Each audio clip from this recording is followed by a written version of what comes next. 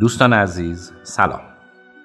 امروز در 25مین اپیزود از پادکست پرتو آگاهی و در ادامه مبحث تصمیم گیری و انتخاب میخوایم در مورد یکی دو تا آزمایش بسیار جالب که نشون میده ما انسان‌ها گاهی رفتارهای عجیب و غریب نشون میدیم که اگه قبلش ازمون میپرسیدن که ممکنه همچین کارهایی بکنیم حتما پاسخمون خیر بود. اما در شروع اپیزود هرچند با تأخیر آغاز سال 1400 رو خدمت همه شما همراهان و مخاطبین عزیزمون تبریک میگم و امیدوارم تو این سال جدید علیرغم همه گرفتاری‌ها و مشکلات موجود و پیش رو بتونیم با کسب آگاهی و دقت و تمرکز و توجه بیشتر به بهداشت و سلامت روانمون سال خوبی رو پشت سر بگذاریم. خب به روال همیشه این رو عرض کنم که پادکست پرتو آگاهی پادکستیه که در اون دوست ارجمند و عزیزم آقای دکتر عطاالله عقیلیان روانپزشک و متخصص اعصاب و روان و من بهروز بهروزی تلاش میکنیم مطالب علمی در حوزه بهداشت و سلامت روان رو به زبان ساده و کاربردی برای مخاطبین عزیزمون مطرح کنیم. با ما در اپلیکیشن های پخش پادکست مثل کست باکس، آیتیون، اپل پادکست و غیره همراه باشید و در شبکه‌های اجتماعی اینستاگرام، تلگرام و توییتر هم ما را از نظرات و پیشنهادات خودتون آگاه کنید. بریم برای شنیدن اپیزود 25 پرتو آگاهی.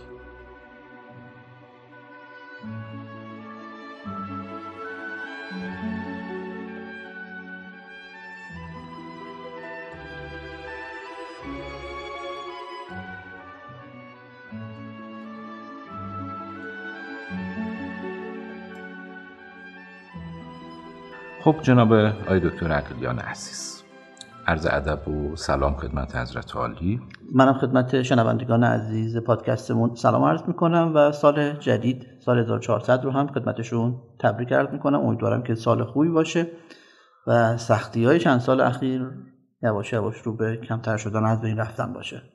خب جناب دکتر عقیلیان، در جلسه اولی که در مورد مبحث تصمیم گیری و انتخاب صحبت کردیم، اگر خاطر شریفتون باشه من یه سوالی رو مطرح کردم در مورد اراده آزاد و اختیار که به تبع اون بحث اخلاق و رفتار اخلاقی پیش می اومد که به ما گفتید که بعداً در مورد این ما به کمال صحبت میکنیم. خواهش میکنم با توجه به اون پرسش و اینکه خب حالا ما تا اینجا گفتیم که تصمیمات و رفتارهای ما تحت تأثیر یک سری مسائلیه که بعضاً از اختیار ما خارج هست و به چه شکل میشه این رو توجیه کرد که اخلاق، رفتار و مسئولیت پذیرش نتیجه رفتارمون رو ما به چه شکل توجیه و توضیح میتونیم بدیم. در این رابطه برامون صحبت بفرمایید. خب مبحث اراده آزاد و اختیار مبحث خیلی مهم و حتی پیچیده‌ایه تو بحث تصمیم گیری و انتخاب، چون بعدش بحث اخلاق و رفتار اخلاقی پیش میاد. حالا امروز من در حد وسعم سعی میکنم براتون توضیح بدم. اول یک خطای شناختی مرتبط با این موضوع رو توضیح میدم، بعدم دو تا آزمایش مشهور کلاسیک خیلی مهم در تاریخ روانشناسی و علوم رفتاری رو میخوام بهتون بگم. البته شاید خیلی از شنونده‌ها در مورد این آزمایش‌ها قبلا شنیده باشن، اما من احساس می‌کنم که به دلیل اهمیتشون بهتره در مورد آزمایش‌ها ما صحبت بکنیم و فکر می‌کنم آخرش بتونیم جنبندی نسبی در مورد موضوع اختیار و اراده آزاد داشته باشیم. خب من اولی خطای شناختی رو خدمتتون توضیح میدم. Fundamental Attribution Error، این خطای انتساب بنیادی ترجمه تحت لفظیش میشه. حالا ولی یک در واقع ترجمه غیر تحت لفظی هم داریم، بهش میگن خطای انگ بیدرنگ. این اسم دومش تو فارسی میشه گفتش که قابل فهم تره. بله. پس بذارین الان بهش میگیم انگ بیدرنگ. بله. خطای انگ بیدرنگ اینجوریه: یک نوع سوگیری شناختیه که فرد در توضیح و قضاوت رفتار دیگران بر شخصیت و ویژگی‌های ذاتی بیش از اندازه تاکید میکنه و عوامل محیطی و شرایطی رو که فرد در اون قرار داره نادیده میگیره. بله. انگ بیدرنگ یک گرایشیه به این باور که اعمال و رفتار انسان‌ها شخصیتشون رو نشون میده و به قول معروف از کوزه همان بروتر آمد پدر اوست. آقای دیوید راس استاد دانشگاه استنفورد تحقیقات مفصلی رو با همکاراش در دهه 60 میلادی سرپرستی کرده و چند سال بعد مفهوم این انگ بیدرنگ رو برای نخستین بار مطرح کرده. راس بر این باوره که این سوگیری شناختی یک بنیان مفهومی برای روانشناسی اجتماعیه. این مفهوم بعدها با تحقیقات جدیدتر علوم شناختی بهتر و کاملتر شناخته شد و این اساس افراد رفتارهای بظاهر از روی اختیار افراد رو به شخصیت اونو نسبت میدن و رفتارهای ظاهرا تصادفی رو به شرایط محیطی. بذارین با مثال براتون توضیح بدم، فکر میکنم بیشتر متوجه بشین. مثلا تو رانندگی اتفاق خیلی میفته. اگه کسی ناگهان جلوی ما بپیچه یه راننده دیگه ای، اولین فکری که به ذهنمون میرسه یا اولین حالا عبارتی که ذهنمون خطور میکنه، ببخشید شاید بگیم عجب آدم عوضیه. بله. بعیده که تو وهله نخست به این فکر بکنیم که شاید اون راننده باید با سرعت خودش رو به یک پرواز بسیار مهمی برسونه، یا مثلا یه بیماری تو ماشین داره و میخواد به بیمارستان برسه. این چیزا به ذهنمون خطور نمیکنه. اما از طرف دیگه وقتی ما ناگهانی خودمون جلوی کسی میپیچیم، تمایل داریم خودمون رو قانع کنیم که خب چاره دیگه نداشتیم دیگه. در این حالت در مورد خودمون بر شرایط و موقعیتی که توش قرار داریم تمرکز میکنیم. مثلا که دیرم شده، یا چون همه بد رانندگی میکنن، یا بغل دستیم بد رانندگی کرد منم مجبور شدم این کارو بکنم، و قبول نمیکنیم که رفتار ما یعنی بد رانندگی کردنمون ربطی به شخصیتمون داره. ولی در مورد بقیه اون رفتارشون رو مستقیما به شخصیتشون و اینکه قضاوتشون میکنیم چه آدم بدی بود یا به قول شما چه آدم عوضی بود و غیره. یعنی نسبت دادن، انگ زدن بلا فاصله بعد از اینکه ما یک رفتار رو میبینیم. آره، و نسبت هم که اسمش هم هست این فوندامنتال، فکر می‌کنیم یک صفت شخصیتی بنیادی اون آدمه که کلا آدم مثلا بی ملاحظه‌ایه، آدم مثلا حالا گفتیم یک کلمه زشت به کار بریم، شخصیتی میدونیم اون صفت رو تو دیگران. تقصیر رو گردن کی و چی انداختن تو این مطرح میشه. نکنید تو یک پژوهش شرکت کنندگان باید مقصر یه اتفاق بد رو مشخص میکردن. بله. نتیجه این تحقیق انگار نشون میده که هر وقت اتفاق بدی برای دیگران میفته، افراد حدود 65% مواقع خود اون شخص و رفتارش رو مقصر میدونن. تقصیر خودش بوده که اینجوری شده. بله. اما هر وقت اتفاق بدی برای خودمون میفته فقط 44% ما خودمون رو مقصر میدونیم و بقیه مواقع تقصیر رو میندازیم گردن شرایط محیطی. بله. انگ بیدرنگ به خوبی نشون میده که چرا ما در قضاوت با دیگران سخت گیریم در حالی که به خودمون راحت میگیریم. میکنید هر انسانی نقشای اجتماعی متفاوتی داره. یه نفر یه جایی باید مادر باشه، یه جایی باید معلم باشه، یه جایی فرزنده، یه جایی هم آدم میشه مشتری. خب وقتی به خودمون نگاه میکنیم به این نقشا آگاهی داریم، پس اهمیت هر موقعیت رو به خوبی درک میکنیم. اما در نگاه به دیگری فقط اغلب یک نقش و یک موقعیت مشاهده میکنیم و پیچیدگی های نقش های متنوع فرد اهمیت نمیدیم. نگاه کنید چند تا مثال میزنم.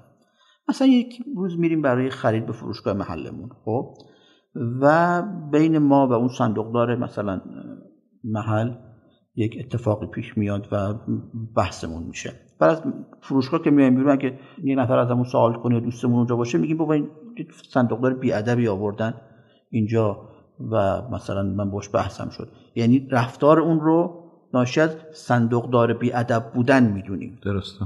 خب حالا فرض کنید فردام دوباره میریم همون فروشگاه و میبینیم این دفعه صندوقدار خیلی مؤدب و محترم برخورد میکنه.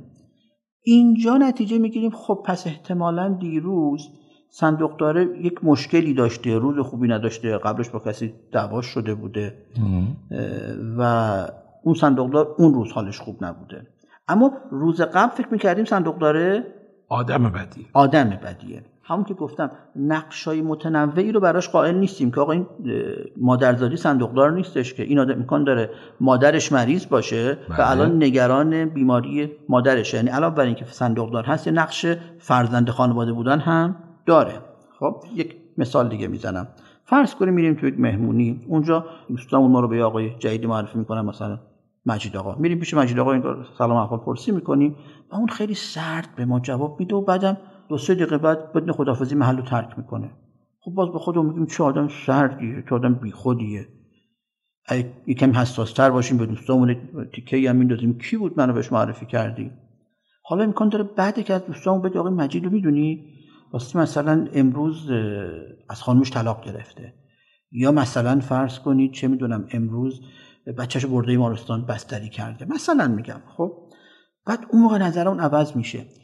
پس چی؟ وقتی دلیل واقعی رفتار رو بدونیم آدم‌ها رو قابل بخشش میدونیم، اما در پیش‌فرضمون به این ظرافت دقت نمی‌کنیم و وقتی هیچ اطلاعی در مورد اون صندوقدار یا رفتار مجید نداریم ذهنمون ترجیح میده رفتار یا ویژگی رو به شخصیت فرد نسبت بده. خیلی جالب آقای دکتر. حالا نتیجه در واقع این نظریه و تئوری و حالا واقعیتی که وجود داره، من برداشتم اینه که من در تعاملم با افراد از رفتار اونها و عملکردی که دارن بلافاصله قضاوت نکنم و اول این سوال رو از خودم بپرسم که حالا ممکنه چه دلیلی داشته باشه که این فرد این رفتار رو انجام بده. یعنی به سرعت یا بیدرنگ نسبت ندم صفتها رو به افراد و قضاوتشون نکنم. حالا من فکر میکنم اگر که بتونم همچین کاری بکنم بعد میرسم به یه مرحله به نوعی والاتری که همدلی باشه. یعنی اگر که میبینم، حالا مثال من اینه، سواری تاکسی شدم، یک راننده یا حالا تند رانندگی میکنه یا بد اخلاقه، به جای این که به قول معروف حالا این چه راننده عوضیه، این چقدر بد اخلاقه، چقدر بد رانندگی میکنه، با خودم فکر کنم که این چه مشکلاتی ممکنه داشته باشه که اینجوری شده، این رفتار رو داره میکنه و باش همدلی کنم، اصلا سری صحبتی رو باز بکنم، بتونم باش همدلی بکنم. از مسیر در واقع این تئوری و این موضوع فاندامنتال اتریبیوشن ارور برسم به این که من قضاوت نکنم و برسم به این که من بتونم همدلی بکنم. این برداشت من درسته از این نظریه و تئوری؟ بله، توضیح خیلی خوبی دادید. نگاه کنید، اینجوری بگم، اون تعبیر اولی که گفتین در مورد قضاوت کردن، بکنید این چیزایی که ما اسمشو میذاریم این خطاهای شناختی، تو اون مبحث این خطاهای شناختی هم به طور مفصل توضیح دادیم، فرایندهای مغز ما هستن. بله. در حقیقت اشتباهات مغز ما نیستن، اما گاهی وقتا ازش نابجا استفاده میکنیم. درست. پس اون تعبیری که گفتین در مورد رفتار دیگران سریع قضاوت نکنیم کار صحیحیه، اما نگاه کنید مغز ما اتفاقا برای قضاوت کردن ساخته شده. بله. یعنی اصلا ما از کودکی میآموزیم که از چهره افراد و از رفتار افراد بتونیم حدس بزنیم این آدم چه جور آدمیه. طبیعی ترین و شاید اصلی ترین عملکرد مغز ماست دیگه. که اگه یه نفری داره با چهره انگار خشن به ما نگاه میکنه و داره حرف بد میزنه، پس این احتمالاً میخواد در حق من خشونت به خرج بده، آسیب بزنه، منم درهم برم یا یه عملیاتی انجام بدم یا کمک بگیرم از دیگران، هر چیزی. پس یعنی این کار مغز ما هست که قضاوت بکنیم. اما اگر از این در حقیقت عملکرد مغزمون صحیح استفاده نکنیم، دائم شروع میکنیم به رفتاری که ما تو روانشناسی بهش میگیم ذهنخوانی. درسته. آره، انگار همسایه‌مون تو راپله ها به ما انگار جواب سلام ما رو گرم نمیده و خودمون میگیم این داره خودشو واسه ما میگیره، این که میدونم فرض کنید حالا هر چیز انگار زشتی که شاید به ذهنمون بیاد، با خودمون فکر نمی‌کنیم که امروز شاید از یک چیز دیگه‌ای ناراحته، ذهنش جای دیگه‌ای مشغوله و در حقیقت به خاطر همینه که جواب منو سر داده. از همسایه بیام انگار جلوتر تو روابط نزدیکتر، انگار خواهر برادر، زن و شوهر، مادر و فرزندی، هر نوع کوچکترین سرنخی که از رفتار دیگران دیدیم برای ما ناخوشایند بود رو سریع به اینکه این منو دوست نداره، این با من بد هست، این با من بد رفتار میکنه تعبیر نکنیم و اگر بتونیم دنبال ریشه های بعضی از اینها بگردیم، اون همدلی که شما گفتیم پیش میاد که مادر من امروز خسته است که با من مثلا فرض کنید تون صحبت کرده، نه اینکه چون منو دوست نداره یا من آدم دوست داشتنی نیستم یا چون مثلا چه می‌دونم مامان خوبی نیست داره با من بد صحبت میکنه. درسته. اون ذهن خانیه چیز پردردسریه، همش میگیم مثلا اینجوری کرد منظورش این بود، اونجوری کرد و خیلی ایجاد سوء تفاهم میکنه در روابط، به خصوص حالا مستمر، حالا دوستانه یا روابط عاطفی یا زن و شوهری، که ما هی ذهن خانی بکنیم به جای اینکه بریم بپرسیم و حالا دنبال همون همدلیه باشیم، سریع یه ذهنخوانی میکنیم، یه منظوری رو برداشت میکنیم و بعدم این انگرم میزنیم و اصلا ببخشید خیلی خودمون فاتحه اون رابطه رو تو ذهنمون میخونیم. این همون که دارم میگم، اتفاقا کار مغز ما اینجاست که بتونه ذهن دیگران رو حدس بزنه. خب اما اگر قطعیت بدیم به حدس خودمون، اون در حقیقت اون خطای شناختی اتفاق افتاده. چون داریم حدس میزنیم که تو ذهن اون آدم چی میگذره و میتونه حدس ما اشتباه باشه. خب پس نگاه کنید، به خاطر تأثیر این خطای شناختی که اسمش گذاشتیم انگ بیدرنگ، افراد ممکنه به چنان باوری برسن که از دیدشان هر کسی که کار بدی میکنه حتما آدم بدیه و کاملا چشمشونو بر پیرامون و محیط اون فرد ببندن. درسته.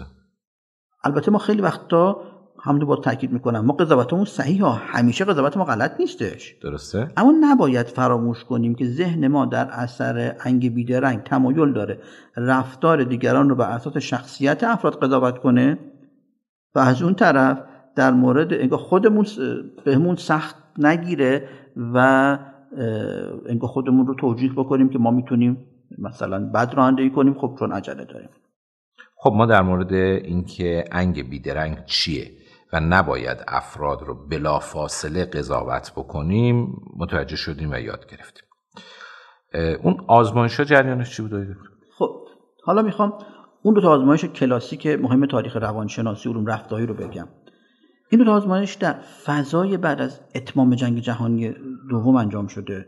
می‌کنید بعد از اتمام جنگ جهانی دوم بشریت شاهد یک سری جنایت‌های وسیع و گسترده توسط هم نوعانش بود. و شاید سوال مهم خیلی‌ها بود چرا انسان‌ها گاهی وقتا اینقدر خشن و وحشی و بی‌رحم میشن. هر دو آزمایش در موردشون فیلم سینمایی هم ساخته شده و من توصیه میکنم که دوستان اگه دوست داشتن این فیلم‌ها رو نگاه کنن. یکی از این آزمایش‌ها توسط آقای فیلیپ زیمباردو که به آزمایش زندان استنفورد معروف شده انجام شده. البته دقت داشته باشین که به دلیل اون چیزی که امروز بهش میگیم اخلاق در پژوهش، این آزمایش‌ها الان مجدد امکان اجرا نداره، اما اون زمان چیزی به نام اخلاق در پژوهش هنوز تدوین نشده بوده. این آزمایش سال 1971 تو دانشگاه استنفورد انجام شده. آزمایش خیلی خیلی معروفیه، شاید خیلی شنیده باشن در موردش. هدف از آزمایش این بوده آقای زیمباردو و تیمش میخواستن ببینن که آیا از روی صفت شخصیتی و ذاتی زندانیان و زندانبانها میتونن علت بدرفتاری هایی که تو زندانهای آمریکا میشه رو درک کنن. زیمباردو و همکارانش به اون دسته از فرآیندهای روانشناختی که در افراد با نقش زندانبان و زندانی روی میده علاقه‌مند بودن. اونا تو زیرزمین دیپارتمان روانشناسی یک زندان درست کردن، توی یک روزنامه محلی آگهی دادن به این مضمون که برای یک آزمایش روانشناسی به تعدادی افراد واجد شرایط نیاز داریم که برای شرکت تو این آزمایش بهشون هم حقوق میدیم. 75 نفر به این آگهی پاسخ دادن. 24 نفرشون رو که از لحاظ سلامت فیزیکی و روانی در وضعیت نرمال و خوب قرار داشتن انتخاب کردن. گفتیم که زندانم تو زیر زمین دانشگاه روانشناسی ساخته بودن خودشون، زندان مصنوعی در حقیقت.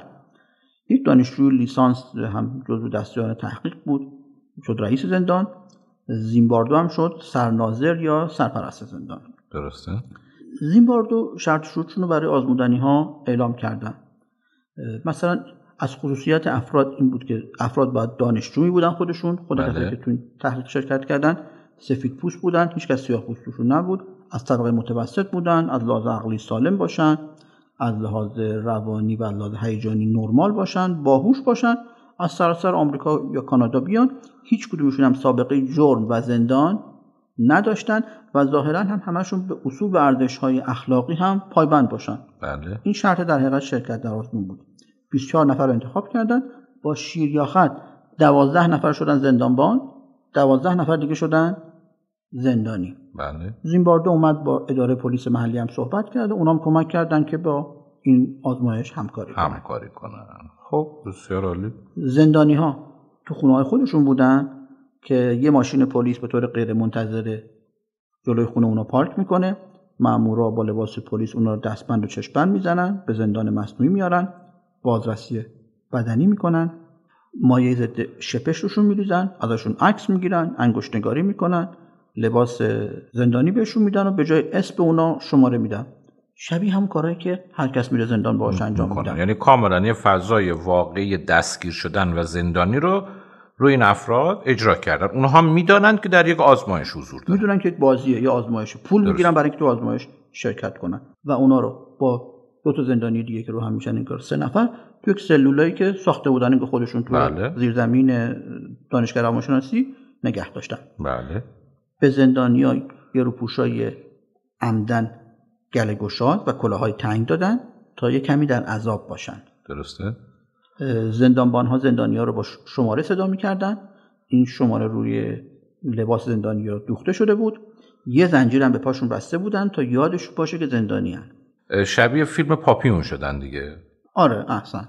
خب اون آزموندنیایی که نقش زندانبان داشتن، اونا یونیفرم‌های خاکی رنگ، باتوم، سوت و عینک آفتابی بهشون دادن. بهشون گفته بودن هر طوری بخوان میتونن زندان رو اداره کنن، ولی خب چون این آزمایش بود گفته بودن حق ندارن از تنبیه بدنی استفاده کنن، حق ندارن با اون اینکه باتومشون زندانی ها رو کتک بزنن، فقط حق دارن که باتومو دقیقاً اینکه آویزون کنن. درسته. خب لباساشون هم شبیه زندانبانای واقعی بودش و بهشون عینک آفتابی دادن. جریان عینک آفتابی چی بوده؟ می‌خواستن نگاه چش تو چش با زندانیا نداشته باشن. وقتی نگاه چش تو چش داشته باشن و تماس چشم داشته باشن، شاید احساس گناه چشاشون اتفاق بیفته. درسته. روز قبل آزمایش هم یه جلسه برای زندانبانا گذاشته بودن و مجدد بهشون تاکید کردن که حق ندارن به زندانیا آسیب فیزیکی برسونن و بهشون گفتن ولی میتونید توی زندان کاری کنی که زندانی‌ها حوصله‌شون سر بره، یا میتونید کاری کنی که زندانی‌ها احساس ترس بکنن. میتونیم بهشون القا کنی که زندگیتون تحت کنترل ماست. این کارا رو میتونید یعنی یه جور خشونت عاطفی و روانی رو اعمال بکنن. احسن. میتونیم بهشون القا کنی که اینجا هیچ حریم شخصی ندارید و میتونی حس ناتوانی و درماندگی به زندانی‌ها القا کنید بدون برخورد فیزیکی. یعنی البته حالا اون زمان گفتید بحث اخلاق پژوهش، تا اون زمان این ایموشنال ابیوز و اینجور چیزا خیلی مصداق غیر اخلاق حساب نمی شده. تازه الان چندین ساله که اینها وارد حوزه اخلاق شده. اون موقع این کارا رو می‌کردن اشکال نداشته. بحث اخلاق در پژوهش خیلی پیچیده است. الان حتی شاید احتمالاً شنیده باشین دیگه، گروه‌های در حقیقت مدافع حقوق حیوانات به این همه آزمایشایی که روی حیوانات انجام میشه که اینا رو عمدن بیمار میکنن، عمدن نقص عضو بهشون میدن، چه میدونم قطعه‌شون میکنن، به اینا دقیقاً اعتراض میکنن. آره، مبحث اخلاق در پژوهش این هم جز مبحث‌های پیچیده است و جواب صریح و ساده نداره. اون زمان هم اونا توجیهشون اینجا بوده که ما میخوایم یک پژوهشی انجام بدیم که نتیجهش برای بشریت مهمه، ولی واقعا داشتن به این زندانیا آسیب عاطفی میزدن. البته الان مثلا در مورد همین کرونا هم دیگه این موضوع افرادی که مورد تست واقع میشن بالاخره خودش مسئله است دیگه. بعد ببینیم عاقبتمون با این کووید 19 به کجا میرسه. خب برگردیم به آزمایش که انجام شد با این توضیحاتی که در مقدمه دادم. روز اول حادثه خاصی اتفاق نمیفته. درسته. اما روز دوم شورش شروع میشه. زندانیای سلول شماره 1 با تخت خوابای خودشون درب سلولا رو میبندن، کلاهاشون رو در میارن و از سلولشون حاضر نیستن بیان بیرون و کارهایی که زندانبان‌ها ازشون میخوان رو انجام نمیدن و نگهبانا میبینن که برای مقابله با این شورش به تعداد بیشتری نگهبان نیاز دارن و از نگهبانای شیفتای دیگه میخوان که به عنوان اضافه کار بیان بهشون کمک کنن. برای شکستن شورش از کپسول آتش‌رانی استفاده میکنن که مثلا زندانی‌ها عقب نشینی کنن. که این کارم در حقیقت بدون نظارت محققا انجام شده بودش. بعد نگهبانا متوجه شدن که با این تعداد افراد نمیتونن شورش رو در حقیقت کنترل کنن و میان در حقیقت باز هم کمک‌های بیشتر میخوان. اونا سعی میکنن که مثلا فرض کن با ایده خودشون یک کاری بکنن که زندانی‌ها از شورش دست بردارن. مثلا تکنیک روانشناسی استفاده میکنن. یه سلول ویژه درست میکنن، بهش میگن زندانیایی که تو شورش شرکت نکنن اونجا پاداش مخصوص میگیرن. مثلا به جای اون غذای حاضری زندان یه غذای خوب بهتون میدیم. درسته. ولی خب باز یه وقتایی باز بین زندانی‌ها اختلاف میفته و حاضر نیستن که بیان انگار همکاری کنن با زندانبانا و از اون غذای خوب انگار صرف نظر میکنن و میخوان با در حقیقت زندانی‌های شورشی انگار همدلی کنن. درسته. بعد از 36 ساعت یکی از زندانی‌ها شروع میکنه به رفتارهای خیلی در حقیقت مهار گسیخته، یه جوری انگار دیوانه‌وار. که زیمباردو میگه که مجبور میشه که اون زندانی رو که داشته کارهای انگار جنون‌آمیز میکرده، جیغ میکشیده، داد میکشیده، فحش میداده و به شدت عصبانی بوده، معلوم بوده کنترل خودش رو از دست داده، رو اونو باید انگار مرخص کنه. یعنی 36 ساعت بیشتر نتونسته بود یکی از افراد این وضعیت رو تحمل کنه. مگه چیکار میکردن با اینا توی اون زندان؟ حالا قرار بود ایموشنال ابیوز باشه، ولی دیگه چقدر؟ داستان انگار همینه. نکن نگهبانا زندانی‌ها رو مجبور میکردن تا شماره خودشون تکرار کنن، خب، و ازشون میخواستن که مثلا اون شماره رو باید بی خطا بگین و هر وقت که کسی این شماره رو اشتباه اعلام میکرد، اونا رو مثلا فرض کنید وادارشون میکردن که کلاغ پر برن، بشین پاشو برن، یا مثلا فرض کنید شنا برن. با این کار میخواستن انگار هویت اون افراد رو ازشون بگیرن و بهشون بگن شما فقط یک عددین. درسته. بعد دیگه یواش یواش داشت اوضاع زندان از کنترل انگار خارج میشد، انگار اوضاع بهداشتی بد شد. اول نگهبانای بعضی از زندانی‌ها به عنوان تنبیه اجازه استفاده از توالت رو ندادن. بعد از اون طرف باز انگار زندانی‌ها شروع کردن مثلا فرض کنید اذیت کردن. باز زندانبانا تشک‌های زندانیایی که اذیت می‌کردن ازشون می‌گرفتن. خب مجبور می‌شدن شب رو زمین بخوابن و این دقیقاً خیلی تنبیه سختی بود که رو کف سیمانی بخوابن، یا مجبورشون کردن که مثلا لباساشون رو برای تحقیر در بیارن و اوضاع کاملا داشت متشنج میشد. یک بازی بود اما به شدت جدی شده بود. بله. درسته. و جالب اینجاست که انگار خود زیمباردو هم اونقدر جذب این آزمایش شده بود که مثل رئیس در حقیقت زندان فعالانه داشتش تو کنترل شورش کمک میکرد و با پلیس محلی تماس گرفتن که بیاد بهشون کمک کنه. البته پلیس قبول نکرد و گفتش که ما نمیتونیم تو این کار به شما کمک کنیم. درسته. با ادامه آزمایش چند تا از نگهبانا خیلی رفتار انگار خشن و بیرحمی نشون دادن و بعداً نتیجه پژوهش نشون داد که تقریباً 1/3 نگهبانا تمایلات سادیسمی و دیگر آزارگرانه واقعی از خودشون نشون داده بودند. بعضی از زندانی‌ها رو مجبور می‌کردن تا با دست خالی توالت‌ها رو بشورن. بعد آقای دکتر اینا ابتکار خودشون بود؟ آره. فیلمشو ندیدین؟ نه ندیدم. من فیلمشو دارم، دقیقاً از روی واقعیش ساختن. درسته، جالبه. حالا بعد ازتون میگم. بس با ابتکار خودشون دستشون رو باز گذاشتن، این اتفاقات افتاد. گفتن جز آسیب فیزیکی هر کار دلتون میخواد بکنه. اونا هم دیگه زدن به سیم آخر. بازی رو به قول حالا جوگیر شدن. دقیقاً. یکی از زندانی‌ها نسبت به نحوه برخورد با دیگر زندانی‌ها اعتراض کرد. نگهبانا از این موضوع خیلی ناراحت شدن که تو چرا اعتراض می‌کنی. اومد به عنوان اعتراض اعتصاب غذا کرد و غذای خودش رو انگار نخورد. نگهبانا این آدمی رو که غذای خودش رو نخورده بود رو اومدن تو کمد زندانی کردن و اون کمد رو کردن یک سلول انفرادی و از زندانیای دیگه خواستن که به اون کمد مشت بزنن تا اون آدم تو اون کمد در حقیقت اذیت بشه و اینکه عملا زندانیا رو مقابل همدیگه قرار بدن و اونا رو با همدیگه دشمن کنن و همینطور داشت اوضاع شلوغ‌تر میشد. خب پس ظاهرا اینا 24 نفر آدم رو انداختن به جون همدیگه، گفتن آقا یه عده زندانبان یه عده زندانی هر بلایی میخوان سر همدیگه در بیاریم، فقط همدیگه رو نزنین. بعد یه عده‌ام جوگیر شدن، به ابتکار خودشون پدر زندانی‌ها رو در آوردن، زندانی‌ها کارهای دیگه انجام دادن. خب چند روز طول کشید این داستان؟ آزمایش قرار بود 2 هفته ادامه پیدا کنه اما تو روز 6 متوقف شد. اتفاقا تو این فیلم سینمایی هم که ساختن کامل نشون میده که جالبه که خود زیمباردو دوست داشت آزمایش تا آخر ادامه بده. هم گفتیم خودش هم انگار جوگیر شده و کاملا دوست داشت که آزمایش ادامه بده. یک نامزدی داشت که اون هم دانشجوی انگار فوق لیسانس روانشناسی بود. اون خیلی در حقیقت به زیمباردو اصرار میکنه که اوضاع کاملا داره از کنترل انگار خارج میشه و خلاصه این آزمایش روز 6 متوقف میشه و این آزمایش هیچ وقت تموم نمیشه. جالبه. و خلاصه این آزمایش این میشه که یه سری افراد سالم درسته بدون بیماری روانی که با شیر یا خط به طور تصادفی تبدیل به زندانی و زندانبان شدن، چنان تحت تأثیر محیط تو نقش زندانی و زندانبان فرو میرن و رفتارهایی میکنن و تصمیماتی میگیرن که باورش قبل از انجام آزمایش سخت بوده. زندانبان ها میدونستن که زندانی ها مثل خودشون توی پژوهش دارن شرکت میکنن، اینا هیچ گناه و جرمی نکردن اما به اونا سخت میگرفتن و اذیتشون میکردن. اینجا نشون میده برخلاف اون خطای شناختی که چند دقیقه پیش انگار صحبت میکردیم، موقعیت و شرایط رو تصمیم آدم‌ها خیلی تأثیر میذاره.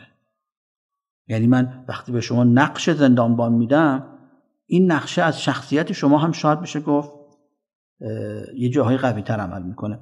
البته نگاه کنید این پژوهش بعداً به شدت زیر ذره‌بین قرار گرفته. سیاه نمایی نمیخوایم بکنیم. نتایج نهایی این تحقیقات نشون داد که اغلب نگهبانها در مورد اعمال راهکارهای خشن مردد بودند. 2/3 هم رفتار سادیستی یا دگر آزارانه نداشتن، ولی خب 1/3 این رفتار رو داشتن. بله. و باز 1/3 حتی از این افراد با زندانیا مهربون بودن. یه نفرم از آزمایش به شدت ناراحت شد و قبل از شروع آزمایش انصراف داد. درسته. پس نقش اراده رو نمیخوایم انکار کنیم بلکه داریم روی نقش محیط و شرایط که اغلب ما بهش بی‌توجهیم تأکید میکنیم. درسته. و البته به روش این آزمایش هم نقدای زیادی شده و همچنین به خاطر مسائل اخلاقی هم مشابه این آزمایش مجدد تکرار نشده تا بشه اونو تعمیم داد. نقدایی که به روشش شده همون بود که دیدن صرفاً رفتارهای خشن و دگر آزارانه نگهبانها تصمیم شخصی خودشون نبوده، انگار که زیمباردو هم اونا رو یه جورایی داشته انگار هول میداده که این کار رو بکنن. اون نقش اتوریته‌ای که میتونه تأثیر بذاره روی رفتار جمعی. البته فکر میکنم حالا خیلی نیاز به آزمایش تکرارم نبوده. توی یک سری حوزه‌هایی مشابه این شرایط رو در دنیای واقعی میشه دید. باز برم سراغ فوتبال. بحث هولوگان‌ها تو فوتبال، ماجرای ورزشگاه هیسل بروکسل خاطرتون هست آقای دکتر که 40 نفر آدم در اثر خشونت از بین رفتن، کشته شدن. طبعا اون کسانی که جمع شده بودن در اون ورزشگاه آدم کش نبودند، طرفداران لیورپول، و یوهویی اتفاقاتی افتاد که زدن 40 نفر طرفدارای یوونتوس رو کشتن و از بین بردن و اصلا یک فاجعه شد که اصلا سالها اصلا فوتبال انگلستان کلا تعلیق شد و داستان‌های پیش اومد. یعنی در دنیای واقعی این داستان اتفاق افتاده، چیزی که حالا به چشم دیدیم. و همونطور که فرمودید در رابطه با انگیزه انجام این آزمایش در فضای بعد از جنگ دوم جهانی هم که دیگه کلا خیلی مباحث مختلفی در رابطه با اینکه چرا خیلی از آدم‌های معمولی حاضر شدن در اون جنایات و کشتار نازی‌ها شرکت بکنن سوال شد و رفتاراشون بررسی شد. خب پس بذارید من یه نتیجه بگیرم. ما انسان‌ها ممکن است تحت شرایط مختلف رفتارهایی را انجام بدیم که با هیچ معیار اخلاقی روانی سازگار نباشه. این احتمال وجود داره، احتمالش وجود داره. حالا سوالم اینه که چطور میشه در دنیای واقعی افراد رو به محکمه کشوند؟ خب بذارین آزمایش دومو بگم بعد آخر هم دیگه صحبت میکنیم، هرچند جواب سوالتون بیشتر فلسفیه تا روانشناسی. آزمایش دوم یه جوری خیلی با آزمایش اول شبیه و همون داستان انگار اتوریته رو میخواد نشون بده. این آزمایش اسمش هست آزمایش میلگرام. درسته؟ یه آزمایشی برای سنجش میزان اطاعت اشخاص از اتوریته، از منبع قدرت. بله. که در اونجا اتوریته یک کارهای مغایر با وجدان شخصی از افراد میخواد. نتایج این آزمایش برای اولین بار در سال 1963 در یک مجله روانشناسی چاپ شده و بعداً با جزئیات بیشتر توی کتابی با عنوان اطاعت از اتوریته در سال 1977 به چاپ رسیده. این آزمایش توی ژوئیه 1961 درست 3 ماه بعد از دادگاه آدولف آیشمن، بله، سرهنگ نازی، به انجام رسیده. میلگرام آزمایشش شد برای پاسخ دادن به این سوال بغرنج طراحی کرد که آیا آیشمن و میلیون‌ها آلمانی دیگه‌ای که مسبب جنایات جنگ جهانی دوم بودن و البته خب فقط آلمانی‌ها میگن نبودن، بله. چون اون زمان انگار آلمان شکست خورده جنگ بود، بله. اونجوری به قضیه نگاه میکردن، همگی گناهکار بودن یا اینکه شهروندان عادی هم میتونن تحت تأثیر دستورهای مافوق دست به رفتارهای خشن و جنایت‌آمیز بزنن؟ بله، همین داستان دادگاه آقای آیشمن، خانم دکتر هانا آرنت، یه متفکر و نظریه پرداز سیاسی و فیلسوف آلمان امریکایی، کتابی رو نوشت که در واقع شرح گزارش خودش به عنوان خبرنگار از دادگاه آیشمن بود، به نام آیشمن در اورشلیم، و برداشت خودش به عنوان کسی که از هولوکاست رهایی پیدا کرده، یعنی هولوکاست رو دیده، یک یهودی بوده خانم هانا آرنت، به این نتیجه میرسه که آدم‌ها ممکنه در زندگی عادیشون آدم‌ها خوب باشن، ولی تحت تأثیر حالا شرایط همون اتوریته یا قدرت بالاتر، منبع قدرت، رفتارایی میکنن که میتونه تبدیل به اون جنایاتی بشه که حالا تبدیل شد به هولوکاست، و یک تئوری رو مطرح میکنه به عنوان ابتذال شر یا The Banality of Evil، که میگه گاهی اوقات شر و بدی میاد تو سطح جامعه و خیلی چیز معمولی میشه، و این رو در کتاب خودش کامل توضیح داده که البته از طرف یهودی ها تقریبا میشه گفت بعد از نوشتن این کتاب تکفیر شد خانم آرنت. در همین مورد توضیح میده، و اگر دوستانی علاقه‌مند باشن به این موضوع پیشنهاد میکنم این کتاب رو هم یه مطالعه بکنن. خب آقای دکتر، بریم سراغ آزمایش جناب آقای میلگرام. خب از این آزمایش هم فیلم سینمایی انگار ساخته شده، اونم باید اگه دوستان دوست داشتن ببینن. نحوه انجام آزمایش اینجوریه: یک کسایی داوطلب انجام آزمایش میشن، بهشون گفته میشه که هدف از آزمایش تحقیق در مورد حافظه و یادگیری در شرایط متفاوته و اینکه آیا شوک الکتریکی باعث بهبود یادگیری میشه یا نه. به داوطلبا در مورد هدف واقعی آزمایش چیزی گفته نشده بوده. آزمایش با یک قرعه‌کشی ساختگی بین شخص داوطلب و شخص دیگه‌ای که در واقع همدست محقق بوده ولی خودش رو اونم داوطلب جا می‌زده شروع می‌شده. از داوطلب خواسته می‌شد که از بین دو تا کاغذی که رو انتخاب کنه تا نقشش مشخص بشه که نقشش معلمه یا یادگیرنده. از اونجایی که روی هر دو ورقه نوشته شده بود معلم، همیشه آزمودنی میشد معلم و همدست محقق میشد یادگیرنده. بعدش لباس آزمایشگاه تن داوطلب یا هم معلم میکردن و اونو میبردن توی اتاقی که میگفتن آقای دانشمند اینجا هستش و شما زیر نظارت این داری آزمایش رو انجام میدی. تو اتاق دیگه هم که با یه دیوار از هم جدا شده بودش، یادگیرنده که تظاهر میکرد که اون هم در حقیقت داره تو آزمایش شرکت میکنه در حالی که همدست بودش، در حقیقت اینجا حضور داشت. یادگیرنده گاهی وقتا قبل از در حقیقت جدا شدن به داوطلب میگفتش که من بیماری قلبی دارم. میخواست در حقیقت حس ترحم اون رو جلب کنه. نحوه آزمایش هم اینجوری بود که معلم یه سری کلمات جفتی رو کاغذ میخوند، مثلا میگفت کاغذ نردبون، دکمه موز، هوا تلفن. بعد معلم حافظه یادگیرنده رو با گفتن کلمه اول میسنجید. مثلا اگه بهش میگفتش کاغذ، اون باید میگفت نردبون. معلم به یادگیرنده اعلام میکرد که در مقابل هر پاسخ غلط یادگیرنده رو با یک شوک الکتریکی تنبیه یا جریمه میکنه. درسته. هر بار که شخص اشتباه میکرد شدت این شوک بیشتر میشد.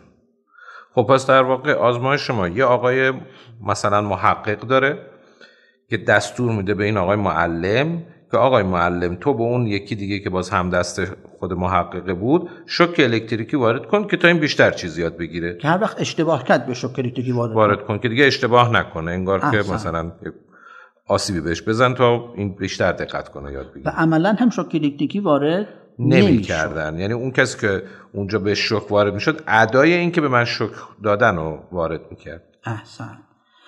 تو شوک 180 ولتی یادگیرنده فریاد میکشید که من دیگه نمیتونم تحمل کنم. تو شوک 270 ولتی یادگیرنده جیغ وحشتناک میکشید. با افزایش شوک‌ها یادگیرنده به دیوار مشت میکوبید و التماس میکرد من بیماری قلبی دارم، من شوک وارد نکنید.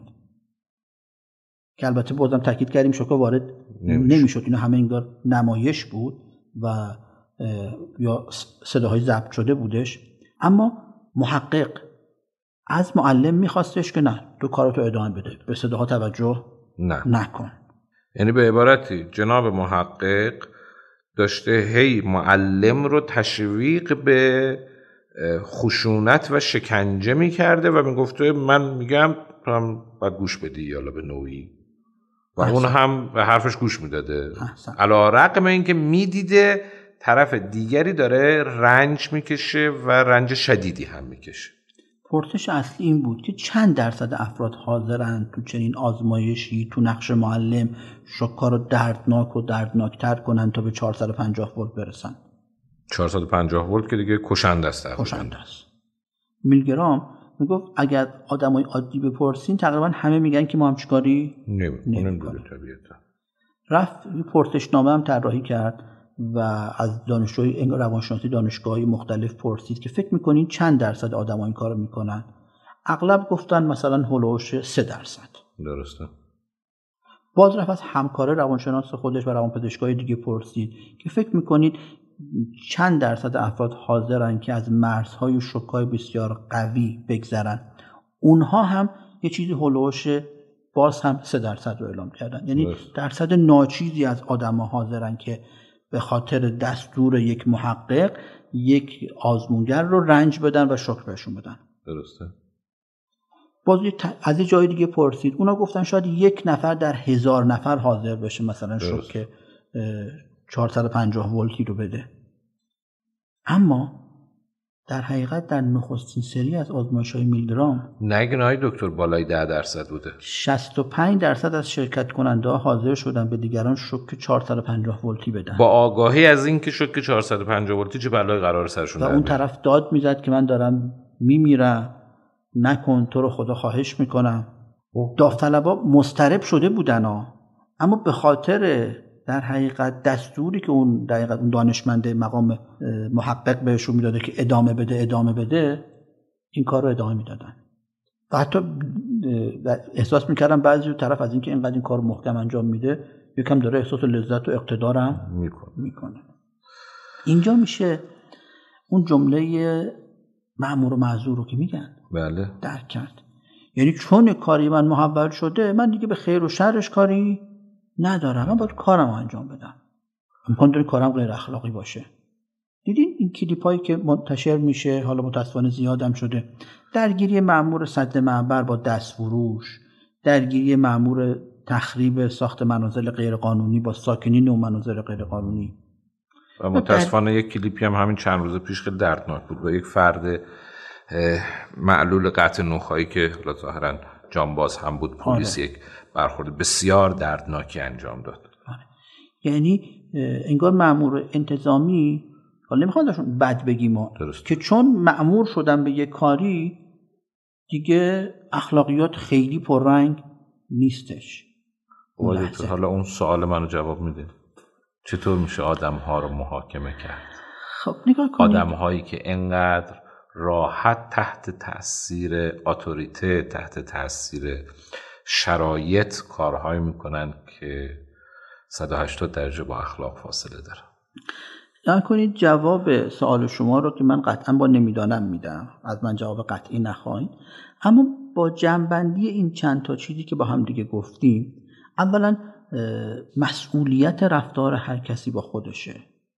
یعنی نه شرایط محیط و نه اطاعت از مافوق هیچ کدوم توجیه کننده ی رفتار غلط یا غیر اخلاقی نیستش. اما متاسفانه ما انسان ها اینطوری هستیم. یعنی اگه مراقب خودمون نباشیم دستورات غیر اخلاقی مافوق رو اجرا میکنیم یا تحت تاثیر انگار شرایط امکان داره رفتارهای انجام بدیم که خیلی خارج از عرف باشه یا خیلی غیر اخلاقی باشه و این نشون دهنده ذات پلید یا شخصیت بیمار ما نیست. یعنی از خیلی آمون میتونه بر بیاد اتفاقاتی رو انجام بدیم که تصورش برای کسایی که ما رو سالیان سال میشناسن غیر ممکن باشه یا بعید باشه. دیگه لازم نیست حتی برای خودمون، میگم برای خودمون حتی ممکنه ما کاری رو بکنیم که من این کارو کردم، دیگران که حالا جای خود داره. این همونیه که حالا دیگه لازم نیست که مثال بزنم. مثلا می‌بینیم یه آدم خیلی مثلا موجه دست به قتل میزنه، بله، دست به همسرآزاری میزنه، بله، دست به خودکشی میزنه. خب ترجیح میدم که ذکر نام نکنیم، ولی آره شرایط محیط رو ما بی نهایت زیاد میتونه تأثیر بذاره. حتی چیزای خیلی ساده تره دکتر، یه آدم کاملا موجه، اصلا خودش معلم اخلاق، بعد میبینید تو رانندگی یه اتفاق میفته، شیشه رو میده پایین، یک فوشایی میگه که اصلا بعد ازش میپرسی تو اینو از کجا یاد گرفتی نمیدونه. دقیقاً فکر می‌کنم یک دو بار این مثال رو من زدم، مثل قضیه سریال هیولای آقای مهران مدیری میشه. بله که آره ما انسان ها هممون میتونیم اینو هیولا بشیم اگر مراقب خودمون نباشیم. و اون سوال شما در مورد قضاوت کردن رو من قطعا نمیتونم جواب بدم که چطور میشه یک نفر رو قضاوت کرد. حتی حقوق و قضاوت حقوقی چارچوبا اینجا خودشو داره. ولی پیچیدگی این رفتار خب اونقدر در حقیقت زیاده که جوابای ساده دادن به این پرسش‌های پیچیده به نظر من ساده انگاریه. البته این جمله‌ای که حضرت علی فرمودید که هر انسانی میتونه هیولا بشه اگه مراقب خودش نباشه، از هر پاسخی بهتر بود. و اون سوالی هم که من کردم، بله منم انتظار داشتم شما همین پاسخ رو بدید که در واقع نمیتوانیم پاسخ بدهیم، چون علم حقوق بر مبنای فلسفه شکل گرفته و شاکلش همین هست که ما تا کجا میتوانیم افراد رو قضاوت بکنیم و داستان خودش رو داره و مسائل خودش. اما یه اتفاقی افتاد در همون پایان جنگ دوم جهانی، تشکیل دادگاه نورنبرگ بود که حالا جنایتکاران جنگی آلمانی و نازی رو در اون دادگاه محاکمه کردن. محاکمه‌ای که شاید در استانداردهای اون زمان با شرایط اون زمان خیلی سعی شد سمبل عدالت برای بشریت باشه و اونجا خط بطلان بود بر همین جمله‌ای که شما فرمودید، مأمور و معذور. یعنی دنیا پذیرفت، حقوق بین الملل پذیرفت اینکه فردی خطای غیر اخلاقی رو انجام بده، جنایتی رو انجام بده و عذرش این باشه که به من دستور دادند، این دیگه جهان متمدن امروز ازش نمیپذیره و باید یک روزی در دادگاهی در عدالتخانه پاسخگوی رفتار شخصی خودش باشه، فارغ از اینکه تحت چه تأثیری بوده، در چه محیطی بوده و چه کسی بهش فرمان داده. تجربه خوبی بوده شاید از این جهت برای بشر. خب من با مطرح کردن بحث مغزهای سه‌گانه، thinking fast and slow، تفکر کند و سریع، سوگیری‌های شناختی و این آزمایش‌های روانشناسی خواستم پیچیدگی‌های تصمیم‌گیری رو در انسان تا حدی توضیح بدم. موضوع میگم طولانی شد، نمیدونم که دوستانی که مبحث تصمیم گیری و انتخاب رو گوش میکردن چقدر خسته شدن یا نه، ولی موضوع انقدر پیچیده است که به نظر من اگه بخوایم کوتاه اینو در حقیقت بیان بکنیم میتونه سوء تفاهم و سوء تعبیر زیادی ازش بشه. بازم این در حد وسع من بود، قطعا پیچیدگی های تصمیم گیری خیلی بیشتر از این حرف هاست و سعی کردم در حد اینکه حوصله دیگران صحبت بکنم. حالا امیدوارم کسایی که این چند قسمت رو گوش کردن یک ایده کلی و شمای کلی در مورد که تو مغز ما چی میگذره تا به تصمیم و به رفتار منجر بشه دستشون اومده باشه. آی دکتر واقعا عالی بود این مبحث تصمیم گیری. مراحلی هم که مطلب رو مطرح کردین بسیار جذاب بود و این قسمت آخر هم که مسئولیت افراد رو در رابطه با رفتارهاشون به نوعی عنوان کردید، به نظر من نتیجه گیری بسیار خوبی بود. خیلی متشکرم از شما. واقعا من به شخص استفاده کردم، امیدوارم برای دوستان هم به همین اندازه جالب بوده. مجدد ازتون تشکر. اختیار دارید.